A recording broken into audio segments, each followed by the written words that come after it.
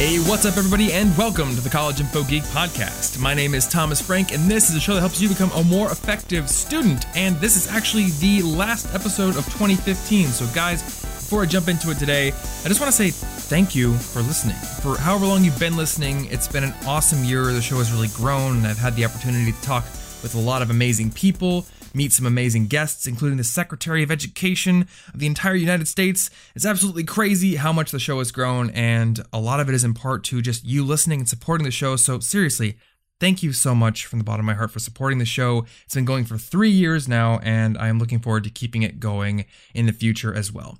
So in this episode, a really cool, interesting interview for you with a guy named Heath Paget, who lives in an RV.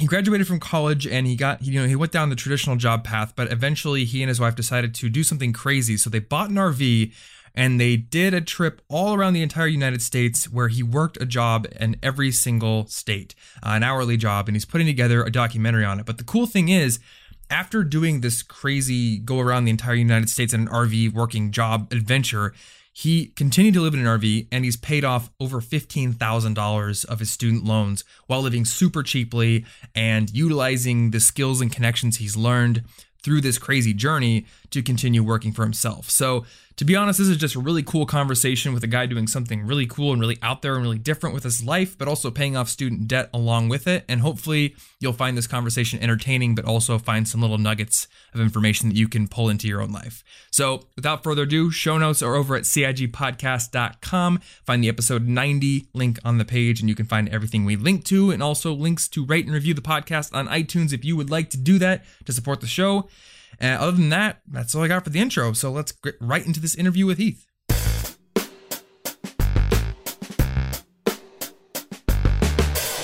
So my friend Tam introduced me to you, and he was like, this guy lives in an RV, travels the country, and is paying down student debt while living off of less than $2,000 a month. And I was like, what? For number one, who lives in an RV when they're 25? That sounds awesome. Not crazy. It sounds awesome to me, actually. I feel like my life has become so much more big and full of stuff ever since I started doing video. So super minimalistic living in an RV is further and further away from my reality. And I'm just curious about how you do that. So dude, just give me the rundown of your story. What took you from college to job to living in an RV and doing your own thing? That's funny. Yeah. Cause I never, that was not part of my life plan to live in an RV.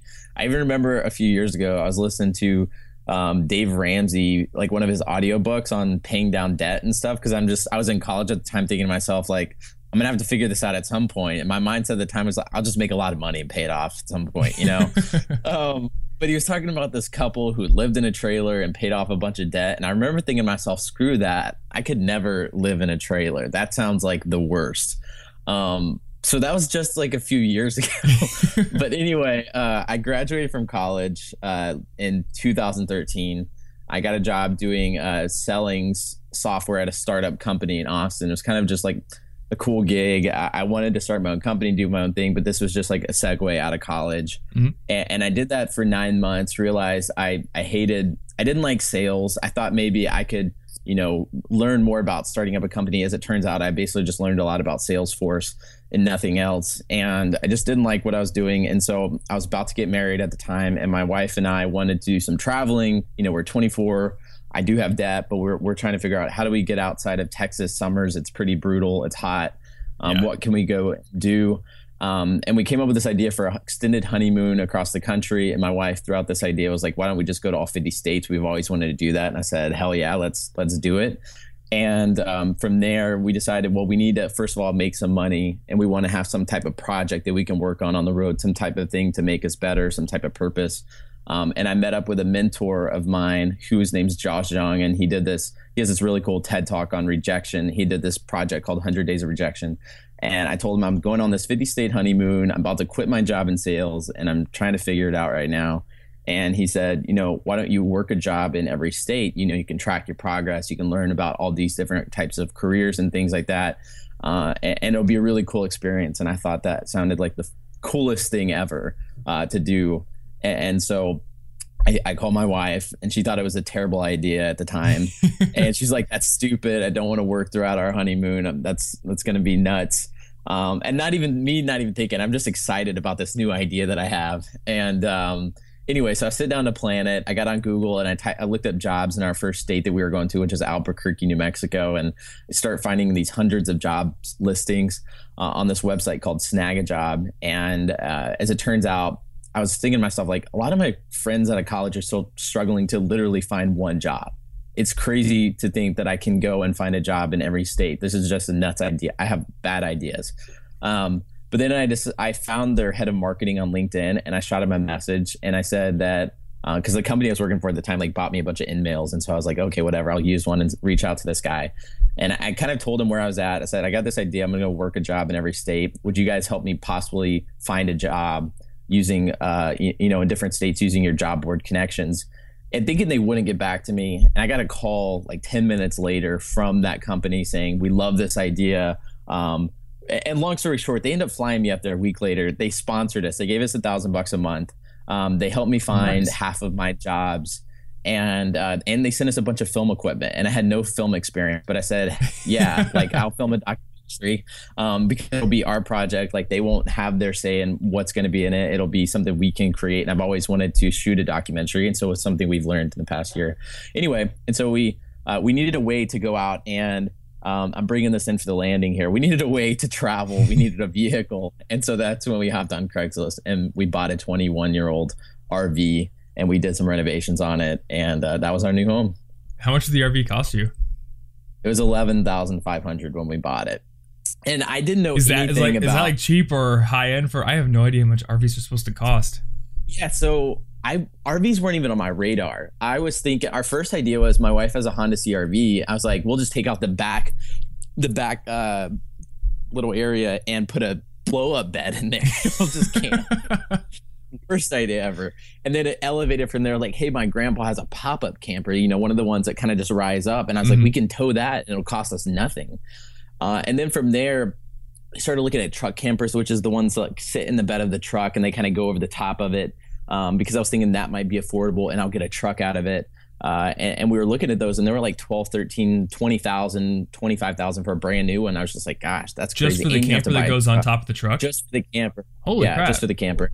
And then I found a website called Do It Yourself RV, which is a bunch of people renovating old RVs into cool looking stuff. And I was like, I could do that. And so I sent the link to my wife, Alyssa, and I said, we should look into motorhomes. And I started getting on RVtrader.com and Craigslist and realizing like these were cheaper than the truck campers. And so I was like, we should totally do this. And so we had some savings and we found one for like $13,000. I talked them down and we went and bought it the same day we had looked at it. And it was awesome. And I knew nothing about RVs. So. Oh, that's crazy. So I'm gonna ask you some RV questions because I want to get into your story, but like I'm curious, like where do you park these things when you're traveling? Because you're going all over the place. Is it like a pain in the butt to figure out where to stay the night and sleep and like park it? And so when we first left, we found that there's these membership programs called like Passport America and Good Sam and stuff, which allows you to. It's kind of like frequent flyer miles for RVers, where you can stay at different RV parks and get discounts.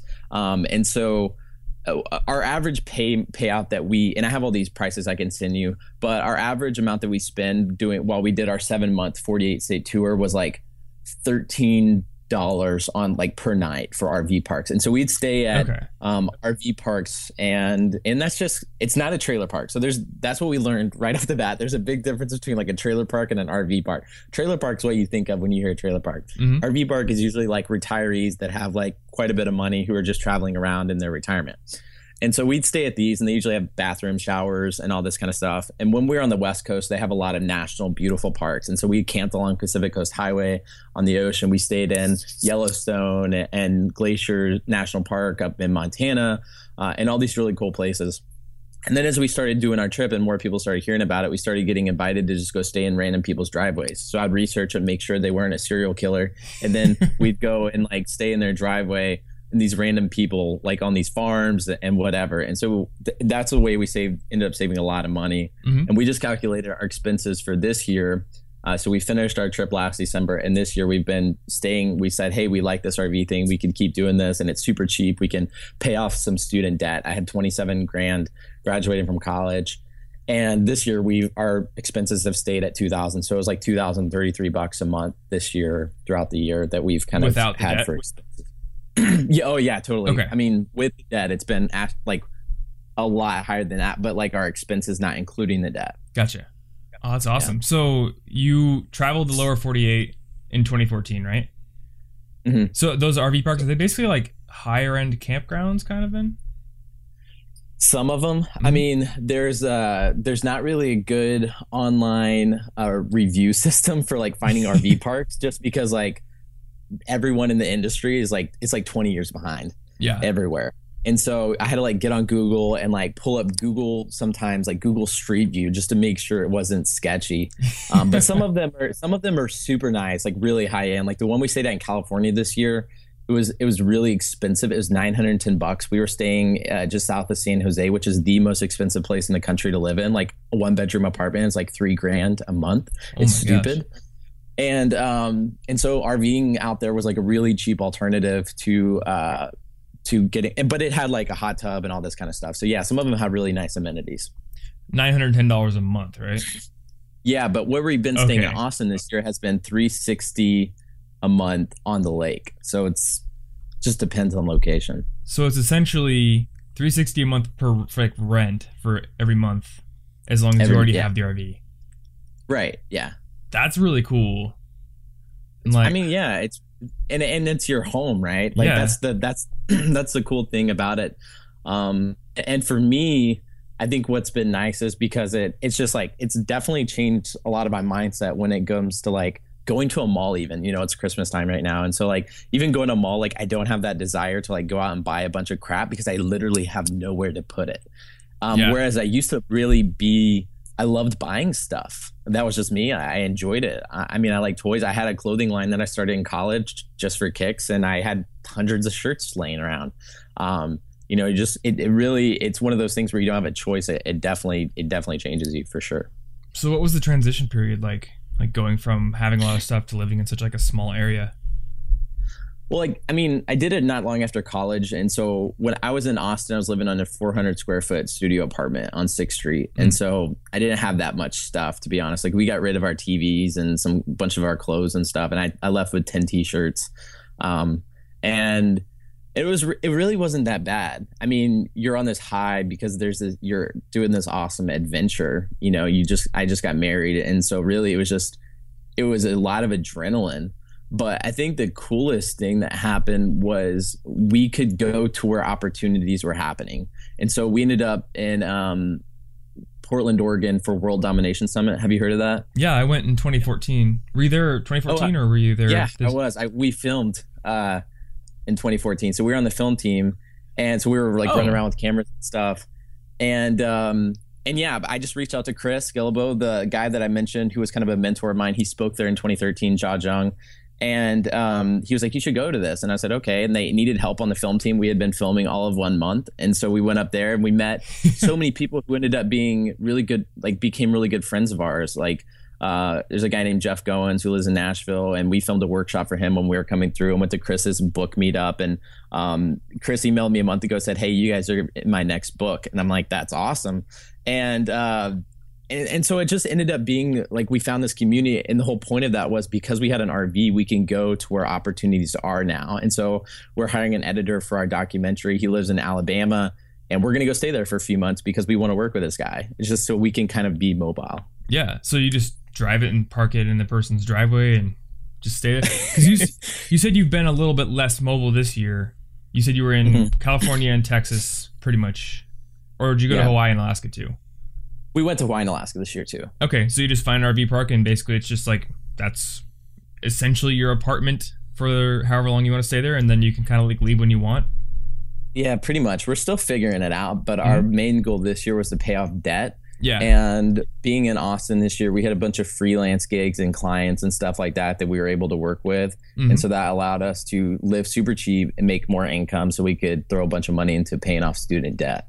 So what's the story behind the RV versus debt thing? Does that mean that like you have other debt on the RV you're paying off as well, or is it like just living in an RV fighting against debt? Yeah. So we paid we paid our out of our savings for the RV. So we paid cash is $11,500. And basically before we went on the trip last year, we had to kind of struggle with this idea. My wife has no debt. She graduated from college with no debt. I wasn't as smart as her and I had debt. And we were and I was paying like the minimum monthly amount that you can pay on student debt, really. And so I kind of had to figure out, hey, do we try to go on this epic journey and this really big trip, knowing that we won't be able to pay off a lot of student debt in 2014? Or do we kind of do the thing that you're supposed to do and stick around and pay it off and be responsible?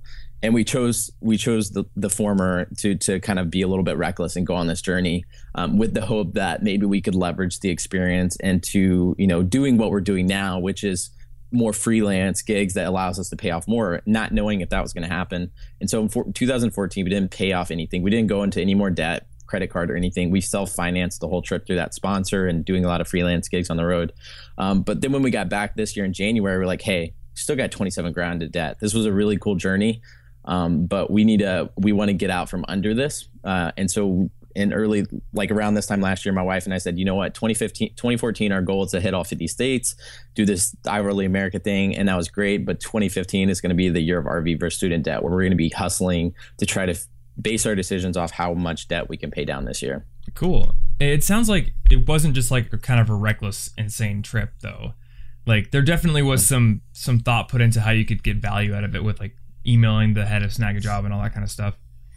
So, I mean, I think it was probably a good idea. Were you just paying the minimums when you were gone though? Or did you have to like defer your loans? How'd that work?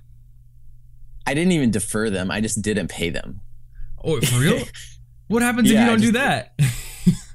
I mean, they called me a few times. Oh, I think I did end up deferring them after like a few months of just not paying them. Okay. Seems a little reckless. that part was, yeah. I think we did pay them for the first couple months. And then a couple months, we were just like, you know what, we just don't have the money to pay them this month.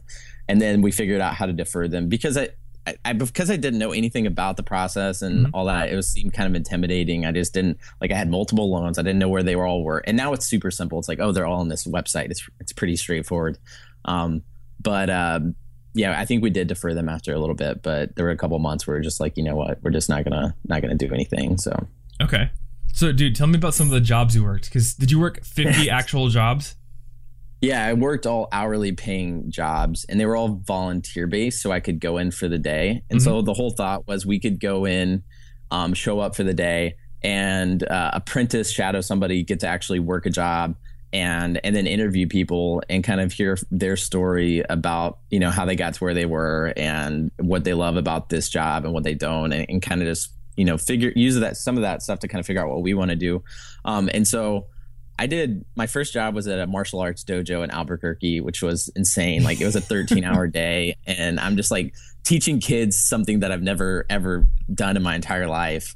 And it was pretty terrifying. But in Alaska, I worked for Denali National Park. So that was my 50th job.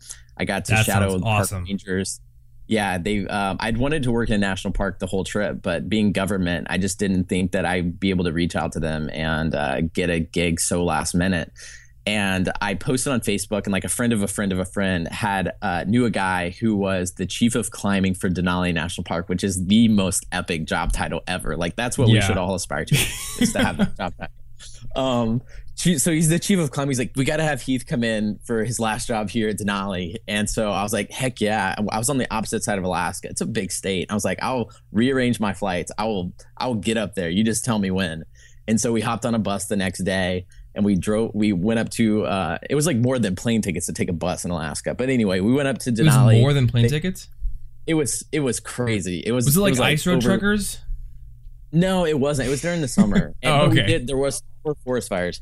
But anyway, so we got there and they flew us in a helicopter. I've never been in a helicopter before. We flew up to the base camp of Denali, which was Mount McKinley a few months ago when we went. But we flew up there, we landed, we get out, they have to go up to the higher elevation to like save a guy's life who has high altitude sickness. And I'm like shadowing all these guys who've been up on the mountain for close to 30 days and doing so we had to fix the cache, which is like these little meals and stuff they leave for people whenever they go hike, whenever they climb up to the top of Denali, and then they come back down. It's their food and like beer usually when they finish. And so just kind of doing their duties and stuff. And we stayed the night in this little tent, and it's 24 hours of daylight. So we woke up the next morning. It's like we got this giant mountains, peaks on every side of us because we're up on the mountain.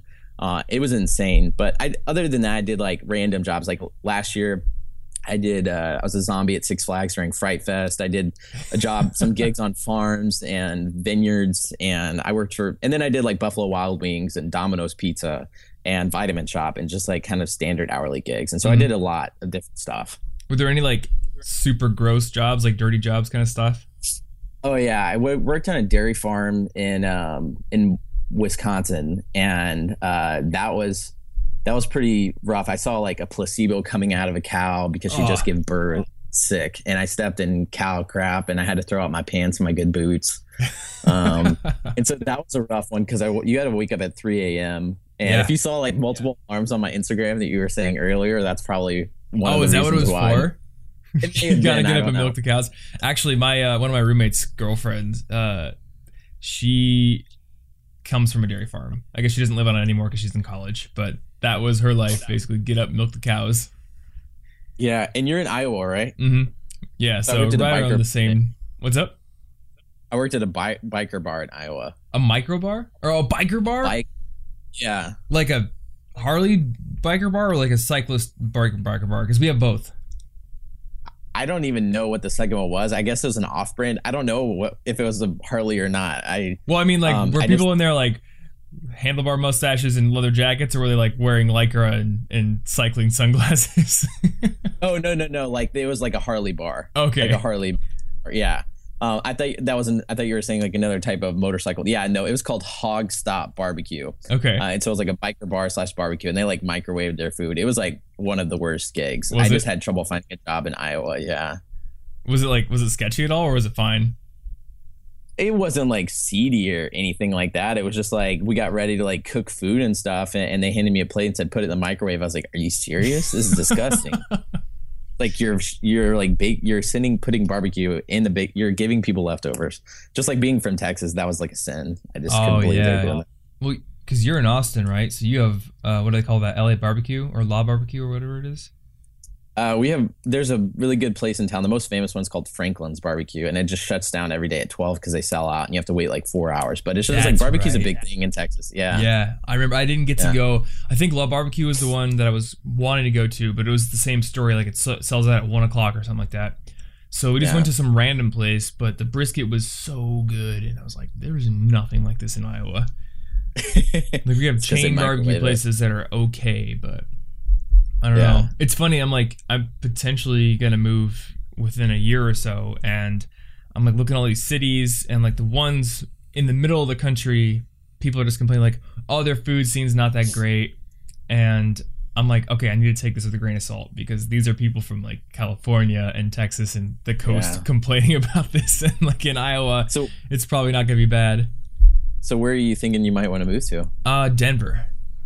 Denver. Okay, cool. I mean, I've only gone on like 2 legit ski trips, but I love to ski and I love skateboarding and I just love being outside. So I want to experience a place that's like all about the outdoors.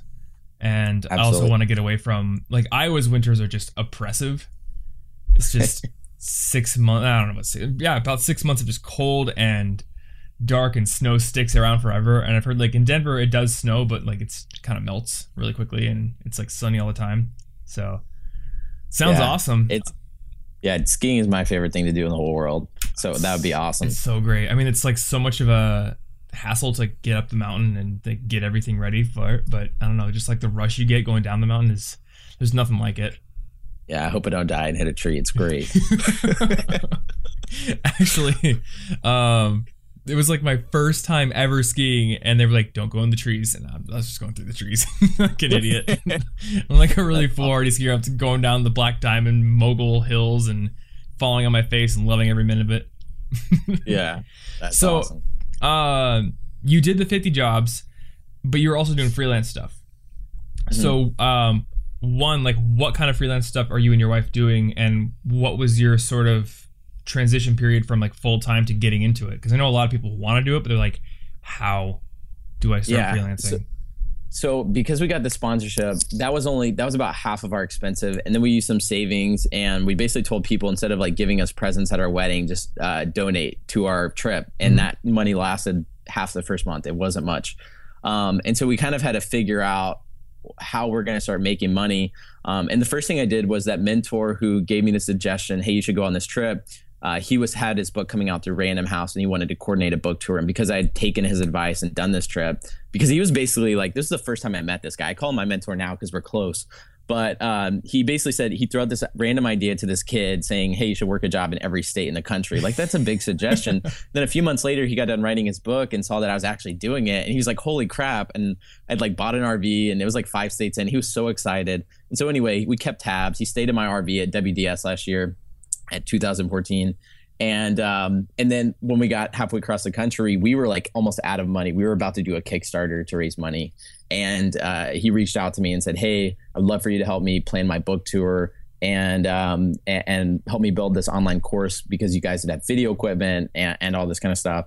And then so that was kind of working with him through the last few months of the tour. And that's why we went out to California. That's where he lives. And so we worked together. We went on a 25 city book tour across the country. I got to speak with him, and we went to like everywhere, like Google, Yale, Stanford, all these big places across the country. It was a lot of fun.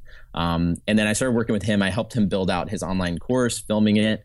And then from there, I started getting asked to do that by some other authors and people who are doing the online course thing. And that's allowed us that's kind of been like our primary thing, is like filming those courses this year for people, because we do video stuff. And then we've also done, just other random gigs. Like we filmed a bunch of weddings here in Austin this year, which pays really well. And so our goal has just been able to, we wanted to use that time on the road last year to be able to transition into doing our own thing. And we weren't sure what that would look like, but that's what we've been able to do now. So it's been almost 2 years, coming up on 2 years this spring. So cool. Did you have any video experience before you started doing this? None. Seriously? And you're filming weddings and like doing video courses for people? And like, did you just practice a whole ton? I mean, I had no video experience either, but I don't know. I've always people are like, did you go to film school? And to be honest, like I know how to film myself in a room, but doing it at a wedding and like I wouldn't know what to do. I'd feel so nervous. Yeah. I mean, we were terrified when we first got started. It's one of those things. My roommate in college, he's been doing it for 7 years. He's my best friend still, and he filmed a documentary when we were in college. And so I didn't actually have any film experience per se, but I would go with him on a couple of his shoots and stuff. And so I guess I did have some experience, but not like filming stuff on my own, or I didn't even have a camera. So I'll put it like that. And so I remember he shot this documentary, and he aired it in a theater, and I went, and this lady was crying afterwards because he was documenting the forest fires that wiped out like 1,600 homes. Her home had got burned down. I thought, how cool is this to be able to reach people through film and media? I thought this was something I want to do one day. I want to make a documentary over something I'm passionate about. And so whenever we got this gig with Snagajob, and they said, we'll send you this good film equipment, which is like a Panasonic camcorder with a mini boom mic and then a GoPro. And then halfway through our trip, we realized, hey, we like this film stuff. We want to keep doing this. And so we bought a Canon 7D, and we started just playing with it more. And we shot WDS in Portland, and we started just volunteering to shoot gigs for people. One of the guys who became a good mentor of ours, his name's Wes Wages. He's like a video guru type guy. He shoots like online courses for the B School, Marie Forleo. Oh, Marie Forleo, yeah. Yeah, it's like a big deal. Anyway, and so we're just learning from people like that and doing a bunch of free work. And then we did 50 different jobs. And so like, that's a lot of time to like play with the camera and learn and things like that. So it kind of forces you to learn, and also just spending time on YouTube, figuring crap out. That's basically where all my skill comes from. How do I do this on YouTube? Yeah. So was your wife like filming you doing most of the jobs, or was part of each experience you filming the company and kind of being behind the camera yourself?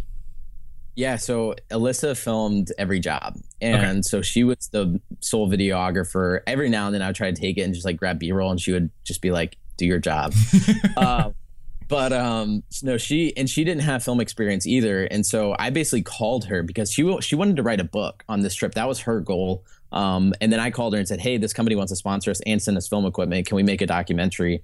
And she said, "Sure." And I said, "Well, you have to be the one to film." And she thought about it and she said, like, "This is something you want to do. Let's do it." And so she was cool. She didn't have to do that, but and so she would go out and we'd show up and we'd say, "Hey, my wife's going to be filming," and I would just show up and do my day of work, and she would just walk around with the camera and film us. Oh, that's so cool.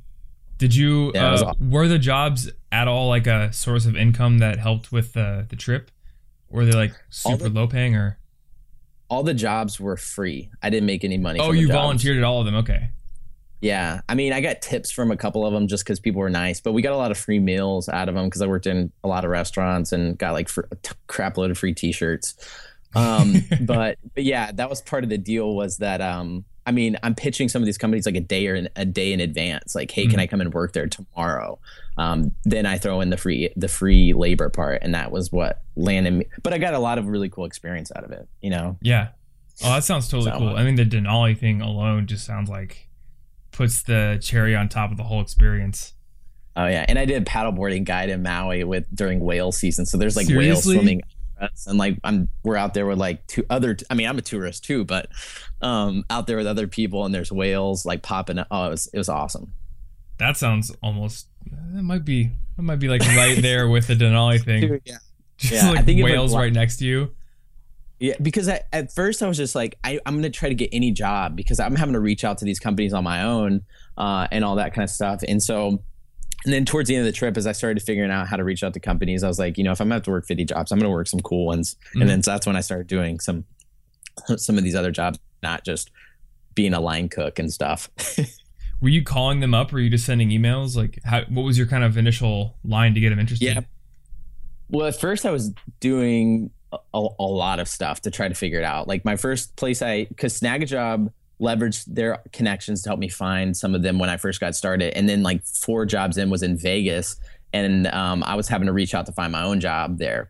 And so I remember I made a bunch of calls, just random places and emails, and basically still couldn't find a job. It took me like a week.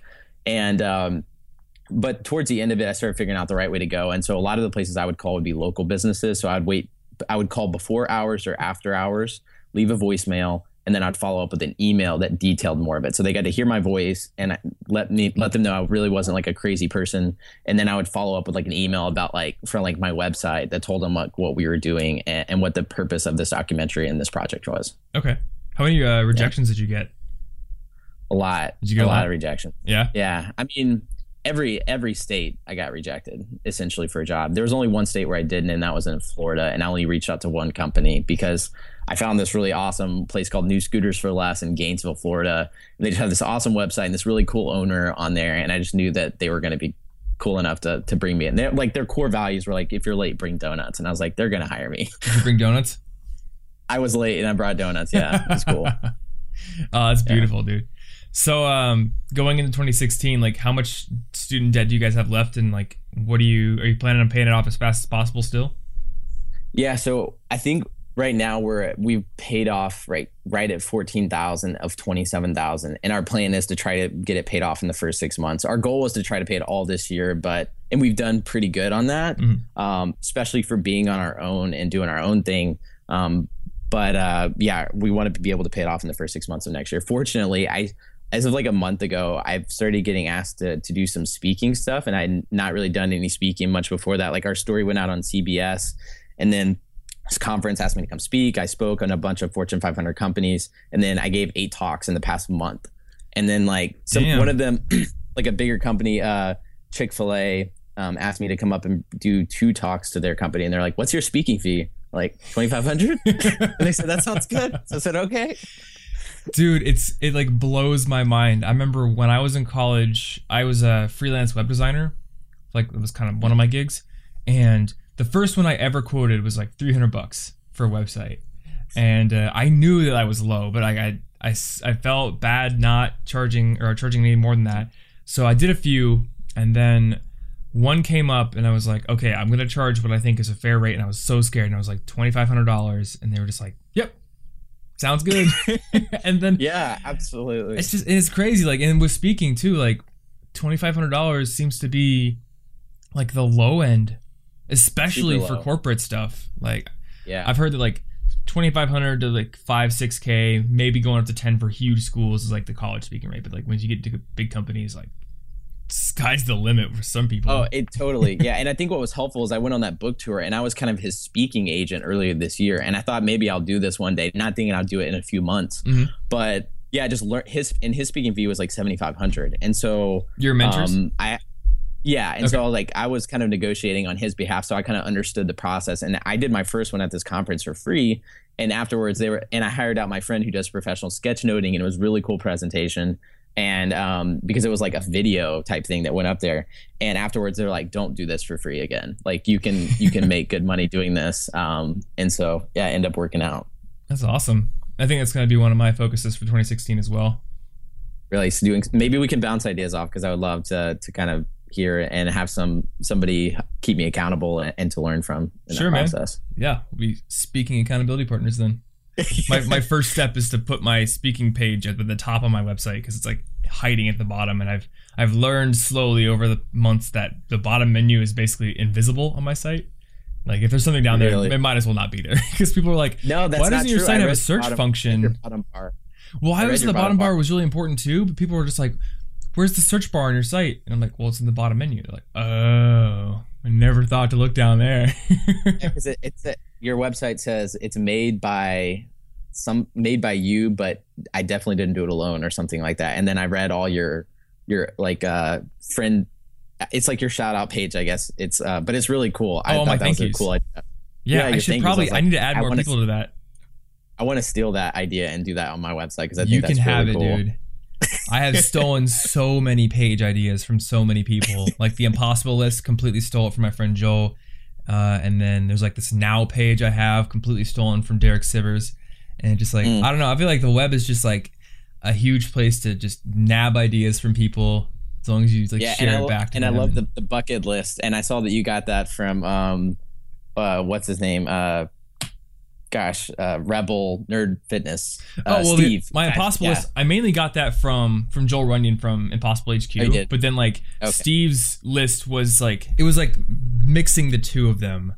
And I remember like vividly, this was 5 years ago, but I was like, okay, Steve's is like, if I did Steve's, it would be like the most copying thing ever, because he like made levels and like did like Safari Zone and like Jungle Zone. I'm like, okay, I would feel like a total plagiarizer, but like, okay, with Joel's, I'm just gonna take the name and like attribute it to him, and he was like super cool with it. But yeah, like both of them, and it's actually cool. Like Steve's building, I think it's gonna be out in like a month from now. He's building a site where you can like make a character and do your own questing like his now. Yeah, so it's super awesome. Cool. Yeah, he was like one of the first people I met at World Domination Summit, and we got to hang out a couple times. Yeah, did you go to that that like pre-party at the mall? Yep, dude, I was at that. Yep, it's weird that we didn't meet there, but yeah, I was hanging out. I played beanbags with Steve there, and then met a bunch of people. That is hilarious. Yeah, I was actually talking about WDS in the last episode, and like I was like, that's where I met a lot of the people. Are you going back for next year? I might. If I do, I will probably unconference, because I loved the conference, but I felt like the most value I got out of it was just like exploring Portland with random people I met. So I can tell you that from being on I haven't went to I've worked it both years as kind of a volunteer on the film team, and I feel like that was the most valuable, because I went to every session, and also a lot of the academies as well. And being able to just get to hang out with everybody who's part of the core team, hang out with like the speakers and all that good stuff. It's like you still get all the value, but it's really just more. That's the conference that really taught me how important just like having friends who are doing the same things that you want to do is. Like it totally rips apart the idea of like going to a conference to network. Instead, it's just like that's one of the best weeks of my year, because I just get to go hang out with all of my friends who are doing really cool things. Yeah. I think my best memories from that conference were hanging out at a bar with Steve. And then I met these two girls, and we just like went to that huge bookstore in Portland. What's Powell's? I think it's called Powell's. Yeah. I almost want to move to Portland just for Powell's. It's like the most amazing bookstore ever. And we just were like in there for 3 hours, and just they showed me like all the best places to eat in Portland. I think a friend of mine wants to like get a big house and like Airbnb it and do that next year. So I'll probably go because I won't have to stay in a hotel by myself. Yeah. But yeah, definitely awesome. The most value came out of just meeting people and hanging out with them. The sessions were good, but they like definitely took a backstage to just the more personal interactions. I totally agree. Well, dude, awesome story, and thanks so much for coming on the show. And definitely we should talk more after the show. Okay, sounds good, man. All right, guys, thanks so much for listening to this episode. Hopefully you enjoyed it and learned something, or at least entertained by it. Once again, thank you so much for a great 2015, and I will see you next week in 2016 with another awesome episode. I'm really looking forward to seeing what comes out and what the podcast kind of turns into in 2016. And hey, if you want to get those show notes, cigpodcast.com is where you can find them. Once again, episode 90 on the page. And as always, you can find my favorite resources for making your college experience a better one over at collegeinfogeek.com/resources. So thanks again for listening, and I will see you in next week's episode. Stay cute.